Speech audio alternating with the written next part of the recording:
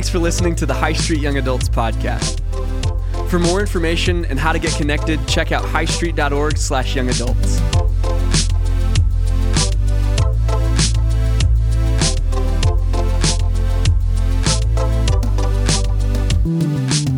How's it going? Good night. Hey, I'm glad everybody's here. My name is Jared Bone. I am the Young Adults pastor and one of the leaders of our groups, and I'm excited to be here. I'm excited to be starting a new series called How to Date, and I just want to do a quick straw poll while we've got everybody here. Hey, who in the room is married? Where are all my married people at? Let's give it up for them. Yeah, we got some married folks in the house. Okay, let me ask this. Who's single and looking? Who's single and looking? All right, look around. Look around. This is it. Who's dating somebody? Yeah, there we go. We got some excited folks. I see you. Who's dating somebody in the room? All right. There should be an even number. There should be an even number of those. If there's not, I just wanted to force some awkward conversations after tonight. Like, I raised my hand, you did. Like, that's kind of fun. I don't know. I just like to start off with a little tension. I thought that would be good. No, I'm excited. Logan and I with Coco talking through what we want our series to be, and we decided on a series on relationships called How to Date. And as Logan and I were kind of putting the bones on what this would look like, we wanted this to be a series that would apply to all people. Not just people who are looking to date, not just people who are currently in relationships, not just people who are married and have things figured out. We want this to be something that everybody, whether you're looking or not, this can be something that applies to you. This can be something that is applicable to your life. Well, hey, we're going to be in 1 Corinthians 7. If you want to open up to 1 Corinthians 7, that's where we're going to be tonight. If you have a Bible, that's great. There's probably a physical copy in the seat in front of you. You're welcome to grab that and read it. We have an app that if you go to sermon notes, if you search High Street Church in any of your app stores, you'll find it. It's a great way to follow along and know what's going on. You can email those notes to yourself afterwards and remember what was talked about. But while we're turning there, I feel like I need to let you guys all in on my background with dating. Me and my wife Tyler started dating almost 10 years ago. I know I don't look that old. I know, but we started dating when we were 16, okay? And let me just tell you, I'm one for one. Dated one girl, got married. I did it. I've accomplished. I've got a perfect batting average. Couldn't do any better. So I'm excited. No, when we were basically just kids, I decided I liked Tyler, and she decided I was less annoying than I used to be, and that she could see herself with me. So she let me take her out on a couple dates. We posted on the Young Adults Instagram and said, hey, what's the story of your first date? And there were some hilarious responses, but my wife posted on there and said what we did. And we were talking about it afterwards, and she was like, yeah, that was when I still didn't quite have my mind made up about you. And I was like, I had my mind made up about you like 6 months before that. And she was like, well, I was just figuring out you were less annoying than you used to be. Fair enough. I was 16. I'm pretty annoying as a 28-year-old, so who knows how much it was 12 years ago. But just for our first date, guys, Devin there, you can come after, I'll be right down here. I can give you dating advice, what to do on a date. Took her to Culver's, okay? Yeah. If you're not eating the cheese curds, you're not doing it right. I think I even splurged and got some ice cream, some soft serve, and did it up right.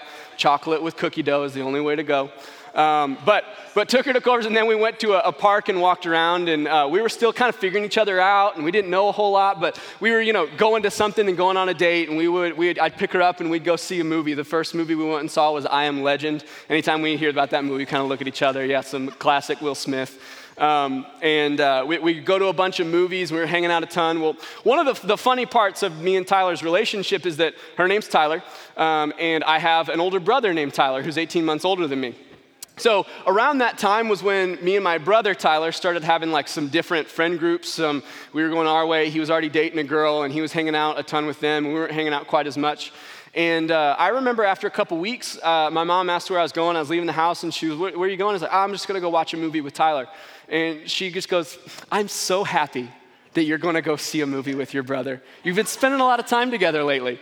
And I went, I'm going to deal with this later. And when I went on the date, and I had to break it to my parents, I was like, I've been dating a girl named Tyler. I'm not hanging out with my brother in an intentional way. But I had to kind of break the news to my parents that I wasn't spending some time with my brother. But I think dating's an interesting thing because I remember when I started dating and I was like, okay, I want to do this the right way. I want to do this God's way. So I started looking in the Bible for like what the Bible says about dating someone. And it says a lot about how to live, how to operate, what to do in God's kingdom. And it says a lot about what to do when you're married, but I didn't see a whole lot of space in between. And really it does. The God's word has a ton to say about dating, about finding a spouse. And I'll just show you, this is one of me and Tyler's favorite books. It's called The Mingling of Souls, and it has a different cover now. They redid it, it's white. But if you're looking for a book that tells you how to date, how to find someone, this is a great book to do it. It's by a guy named Matt Chandler. You should look at it. We read it 6 months into marriage, and we were like looking at stuff going, I wish we would have done that years ago. Like, wish we would have figured this out. But it's super practical. It basically reads like a commentary through Song of Solomon that I was always like, it says weird words in that book. I don't know if I can actually read it. But you should pick that book up. It's great. But tonight what I want it to be is something that's applicable to all, regardless of where you're at. And I think dating is such a weird thing because you go, there's not much in the Bible. I don't know what it says about dating. And really, like it was with my brother Tyler and my now wife Tyler, it can be confusing. It can be like, man, and really it's so much different now than it was even 5 years ago with the way that you can talk to people online. You can have full interactions with the people without even ever meeting them. You can meet people on apps that even 10 years ago you could never do. It's such a different scene. But I think we have to be careful. Because I think that God has a way that he wants us to date and a way that he wants us to be in relationships and a way that he wants us to even just relate to each other as people.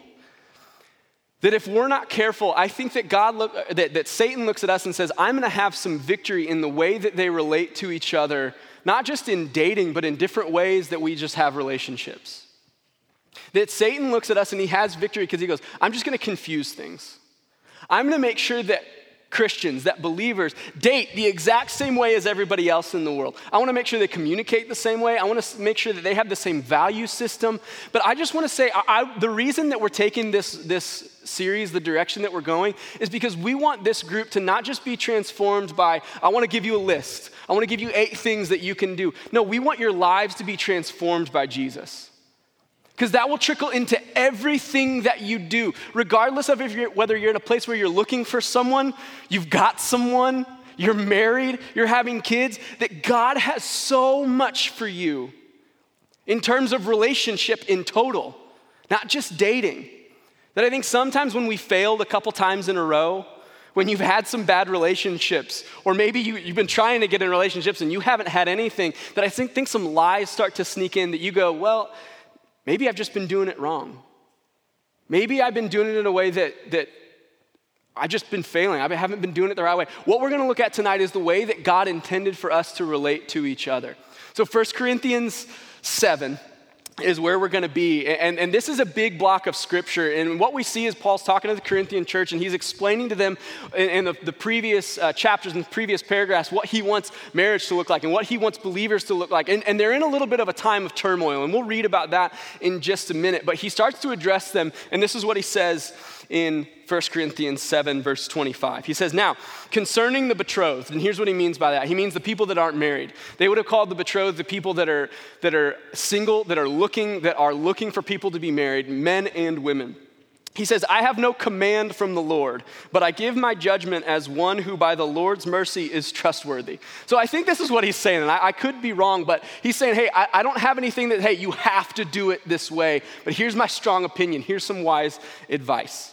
Okay, now it made it in the Bible, so who knows, okay? He says, I have no command from the Lord, but I give my judgment as one who by the Lord's mercy is trustworthy. He says in verse 26, I think that in view of the present distress, they were in turmoil, the church was in a tough time. And then in view of the present distress, it is good for a person to remain as he is. Are you bound to a wife? Do not seek to be free. Are you free from a wife? Do not seek a wife. But if you do marry, you have not sinned. And if a betrothed woman, a single woman, marries, she has not sinned. Yet those who marry will have worldly troubles, and I would spare you that. This is what I mean, brothers. He starts to clarify, and it almost gets a little more confusing, so stick with me. He says, this is what I mean, brothers. The appointed time has grown very short. And here's what he's getting at. They were living in a time that was just after Jesus has come back, that he came and he lived his life. He lived a perfect life so that we could have relationship through him. He died on a cross and was buried. 3 days later was resurrected so that we could have relationship with Jesus again. And he told them, hey, I'm going to come back soon. And at the time, they probably thought that was months or years potentially. But now we know that at least 2,000 years later, and here we are today. But he's still saying, hey, live like the time is short. Here's what he says beyond that. Verse 29. This is what I mean, brothers. The appointed time has grown very short. From now on, let those who have wives live as though they had none. Little different, right? Not what you expected to hear. Hey, the people that do have wives, act like you don't have them anymore. Verse 30, and those who mourn as though they were not mourning, and those who rejoice as though they were not rejoicing, and those who buy as though they had no goods, and those who deal with the world as they had no dealings with it. For the present form of this world is passing away. Here's what he's trying to make them understand. He's saying the things of God, in God's economy, I want you to be so focused on who God is that I want everything else to seem less important. He's not saying, hey, if you've got a wife, act single. Like go find, no, that's not what he's saying. He's saying, hey, your value system should be so different from that of the world that your life should look like you are so impressed with God, that you are so laser focused on who God is that you're not distracted. The present time's running short. Look at what he says. Verse 32, I want you to be free from anxieties. The married man is anxious about the things of the Lord, how to please the Lord. But the married man is anxious about worldly things, how to please his wife, and these interests are divided. And the unmarried or betrothed woman is anxious about things of the Lord, how to be holy in spirit. But the married woman is anxious about worldly things, how to please her husband. So he's just kind of making some sense here and saying, hey, the reality is that when you're married, you have some legitimate responsibilities. That it's wrong of you as a married person to take your responsibilities and legitimately act like you have no responsibilities, is what he's saying. But look at the clarifying statement that he has in verse 35. He says, I say this for your own benefit, not to lay restraint upon you, but to promote good order and to secure your undivided devotion to the Lord. Here's the thing. When God's talking about singleness, one of the few times he talks about singleness and trying to find someone, here's what he says is one of the most important things that we have. He says, I don't want you to have any restraint laid upon you. Now, if you're here tonight and you're one of the people that said, hey, I'm dating someone, your focus should be on the undivided devotion to the Lord. And if you've got someone in your life, whether you're dating them or you're not, and they are pulling your attention from the Lord and they are a restraint on you, I'm not going to tell you what to do, but I think you should just consider what that relationship's purpose is. I think you should just consider it. Because what Paul's arguing for here is that you should have no restraints on your relationship that make it seem like you can't be laser focused on God. That's not how our lives should be. But look at the very last part of that verse. He says, but to promote good order and to secure your undivided devotion to the Lord. In your relationships, God's highest priority, bar none, is your devotion to him. Bar none. There's nothing else that God says, hey, you should go out and find someone that can help you in your relationship. He says, hey, your sole focus, the only thing that you should be concerned about is your devotion to God. The reason that he said all of that, the reason that he built that case is that so that we would understand that God's purpose in your life is going to be at its greatest when he has your undivided attention. Like, I don't know about you, but sometimes when you're dating someone, when you get infatuated with someone, you start to put some blinders on, you know what I'm saying? You see someone and you're like, man, they could do no wrong. And you start to view them as something that they're not. And we start to look at them in a certain way that says, man, I think I need to start leveraging some things so that I could have a relationship with that person. And we view them in an unhealthy way because we want to date them. We want a relationship with them. And that can be a dating relationship. That can be just a platonic relationship. But what Paul is arguing here for believers is that our focus should be so much on God that as we see people that can come into our lives that may not be a bad thing, but they probably won't be a good thing, he says, hey, don't lay a restraint on your life that could distract you from having my attention. And I just want you to ask yourself, this is not for anybody, this is not for the person that you're considering dating, this is not for the person that you are dating right now, this is for you. Does your relationship and does what you're bringing into the relationship cause people to be more devoted to God or less? What's the purpose? What's the focus? Are you dividing attention or are you putting a spotlight on God and who He is? What are you doing? That God wants us to arrange our earthly relationships around a heavenly purpose. I'm putting this together and I'm thinking through what things look like, and I'm wondering about what are those important relationships. And marriage is one of the most important relationships. And we're going to talk about God's intention for marriage in just a minute, but I want to put it all in context. Okay, there was a group of men that wanted to question Jesus, and they really wanted to trip him up. They were called the Sadducees, and in Matthew 22, they were asking Jesus some questions. They were asking him, trying to trip him up on the law, and they wanted to see if Jesus would step into a place that would disqualify him from what he was doing in ministry. So they started asking, all right, Jesus, so say a man is married to the oldest brother of 7. That man dies. In that culture, the next oldest son would marry that woman. And he says, not just the second one dies, but the third, the fourth, the fifth, all the way down to the 6th until she's married to the 7th person. So she's married to the 7th brother. So this woman has been married 7 times now.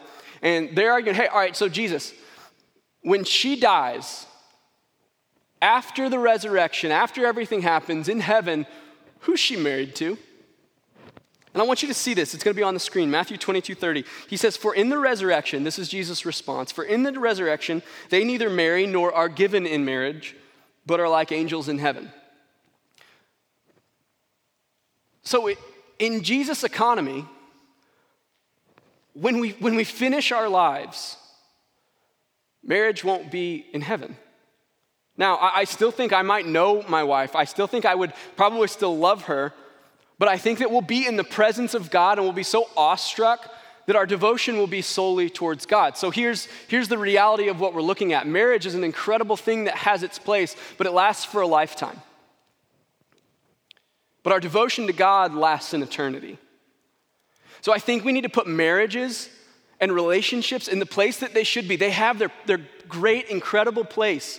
But some of us act like our relationship with another person is what's going to give us validity, credibility, purpose forever, when in reality, what's going to give us all those things is Jesus Christ.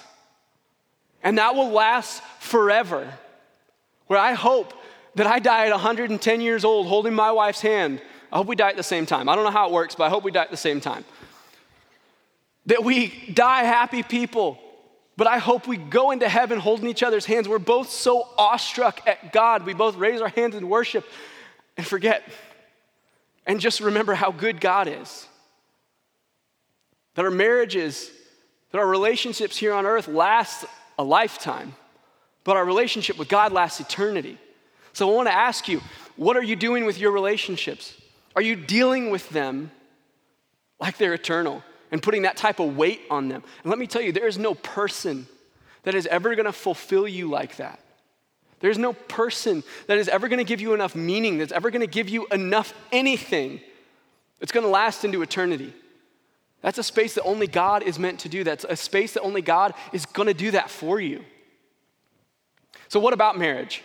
What about marriage that we look at, and we looked at the singleness side of things, and we see that when we can talk about singleness, God says, hey, don't put any restraint on your relationship. That I want your undivided devotion and attention, but what about marriage? One of the most famous passages in the Bible on marriage is in Ephesians 5. If you have your Bible, you can turn there. We're going to talk about marriage for just a minute. So we talked about singleness. What about marriage? This is what he says regarding marriage. Ephesians 5, verse 22 through 27. He says, wives, submit to your own husbands as to the Lord, for the husband is the head of the wife, even as Christ is the head of the church, his body, and is himself its Savior. Now, as the church submits to Christ, so also wives should submit in everything to their husbands.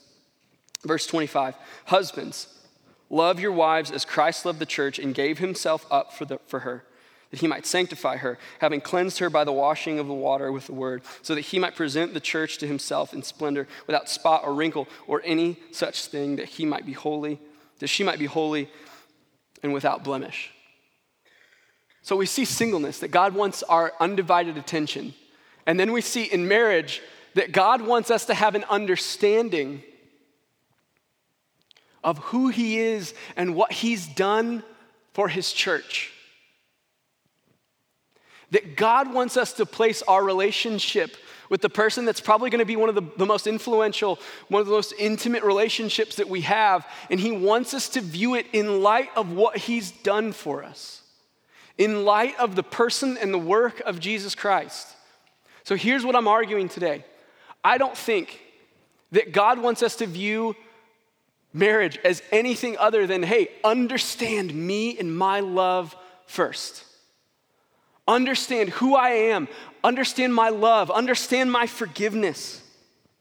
The most transformative thing in your life and relationships is to know and experience the depth of God's love and forgiveness. It's going to be the most transformative thing in the world. As Logan and I were planning this, we both were like, man, I've read some good books. We can steal some stuff from that. We can look at what the Bible says about dating and what you should look for. And at the very end of my message, we're going to get practical about what you should look for in dating and what you should look for in someone else. But I don't think that you can fully understand God and his love for us I don't think we can view our relationships without understanding God and his love for us. We can't. Because here's the thing. As we look at our relationships, and even my wife is a great person, we have our flaws. We have our things that we're going to disagree on. We have our things that we're going to annoy each other with. We have our things that we're going to make a mistake. And what I need then is not someone that's just going to tell me, hey, it'll be all right. I don't need someone that's just going to be uplifting. I need someone that's understood the depth of the love and forgiveness of God. Because that's what I need. That's what she needs.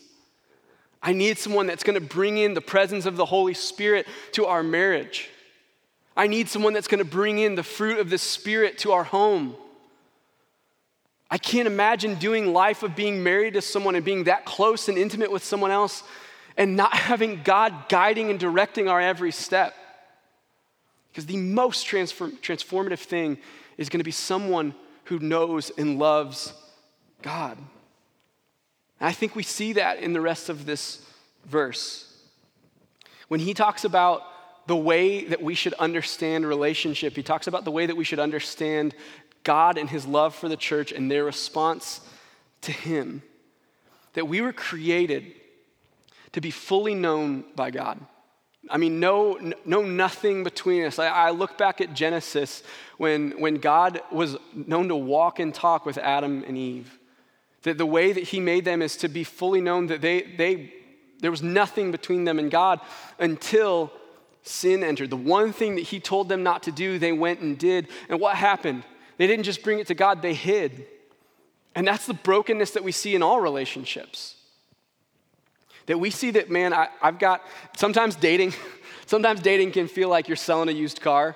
I sold my car not too long ago, and I'm trying to hide everything that's wrong with it. Like, I'm trying to find it to sell to somebody on the day that the air's working really well. That I'm like, hey, it does pretty well most of the time. It stays pretty cool. Like, I tried to sell it in the winter, but I couldn't, the timing wasn't right.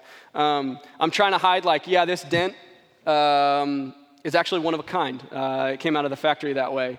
I'm trying to show him, like, hey, this mark in the seat is a Thatcher Bone, my son's original artwork, actually. He took a marker. You can't get that anywhere else. But sometimes dating can feel that way, that you're trying to present the best looking version of yourself to someone else, and you're trying to, like, hide all the bad stuff behind you. And that's what Adam and Eve did. I mean, they hid themselves in the garden from God, and God asked them, hey, Adam, Eve, where are you? God knew where they were. God was asking them a question so that they would self-reveal what they were doing, where they were. And since then, things have been broken and shattered, but the story of the Bible is the story of God choosing a people and choosing us and saying, hey, I love you and I'm gonna redeem you and I'm gonna restore you.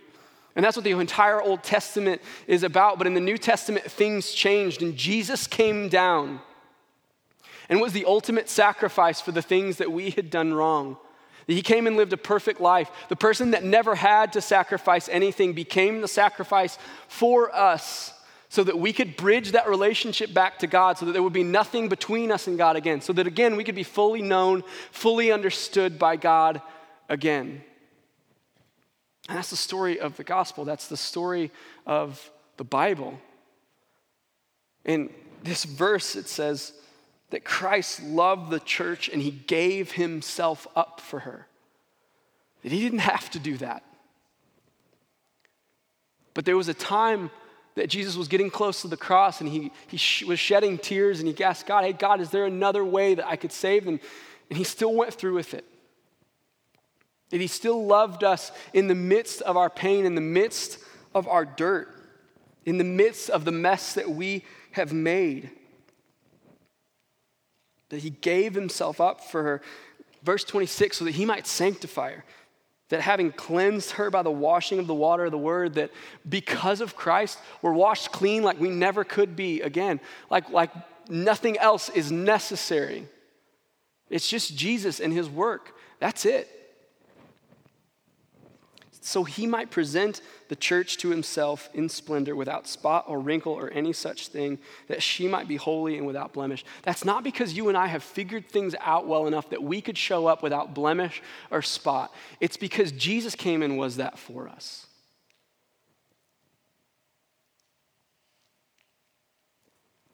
And now we get to take that hope.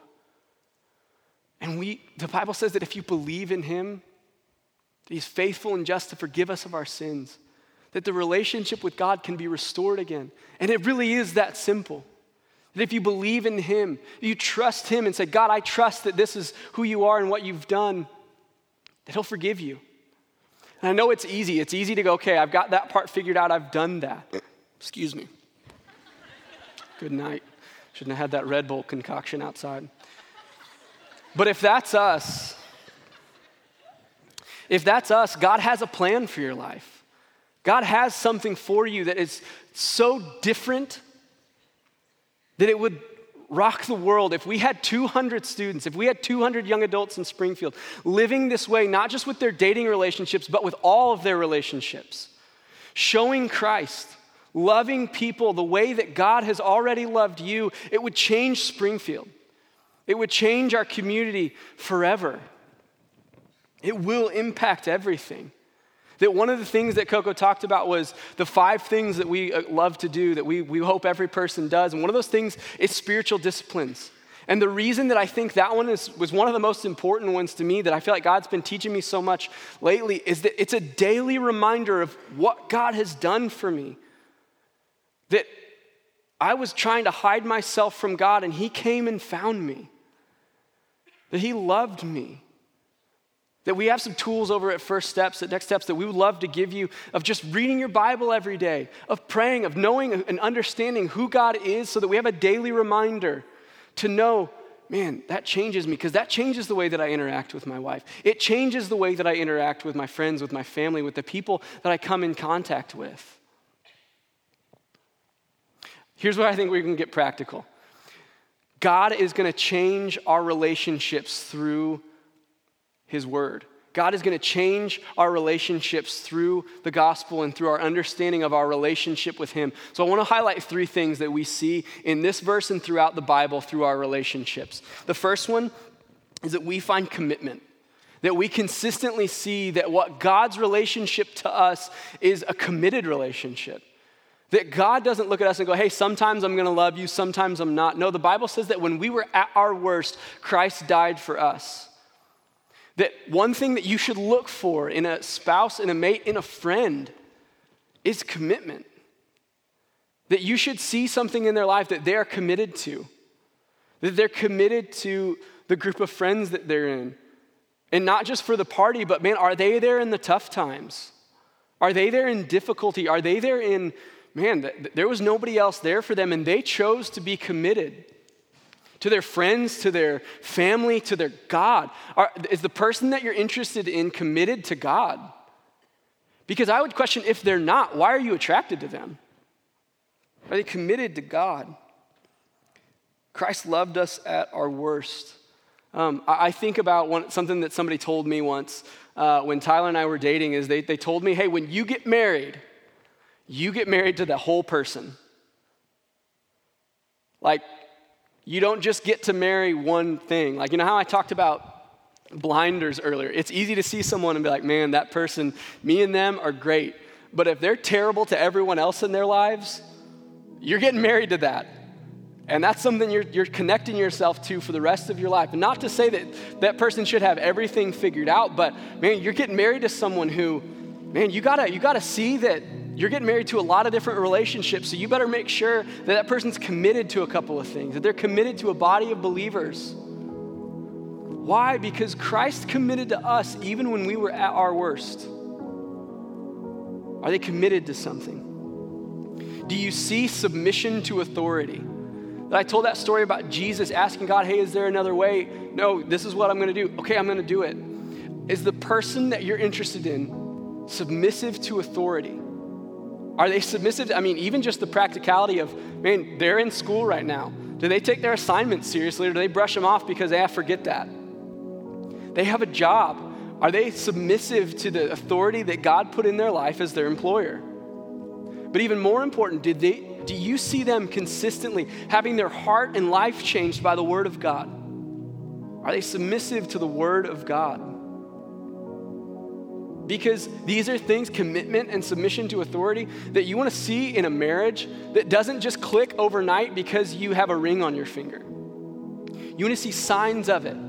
You want to see it happen in small ways while you're dating. You want to see it happen in small ways while you're attracted to that person and you haven't even started dating yet. Why? Because, man, I want that person to submit to God and submit to the people that are in their lives.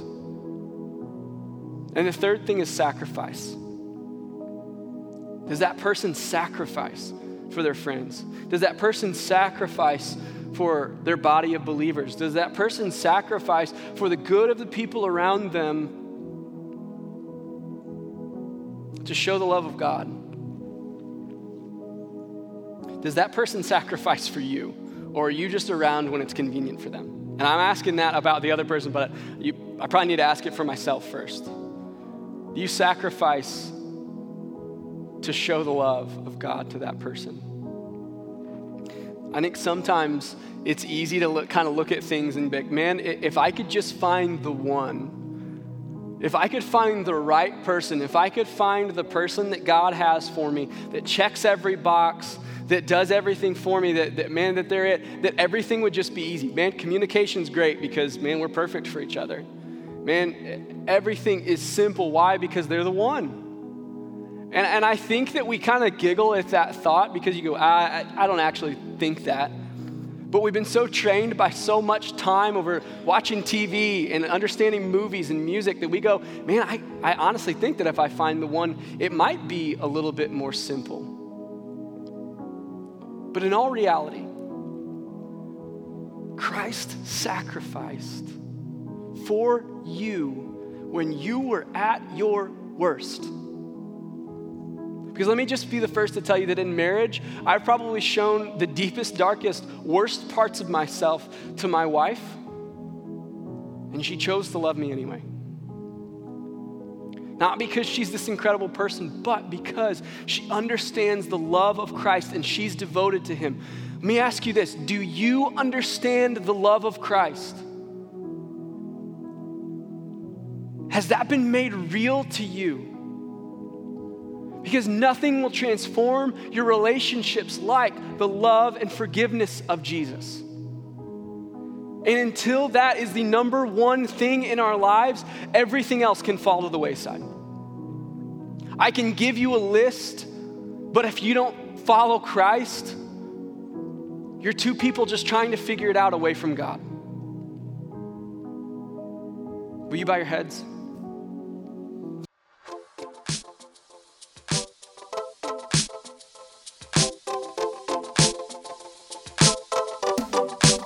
you.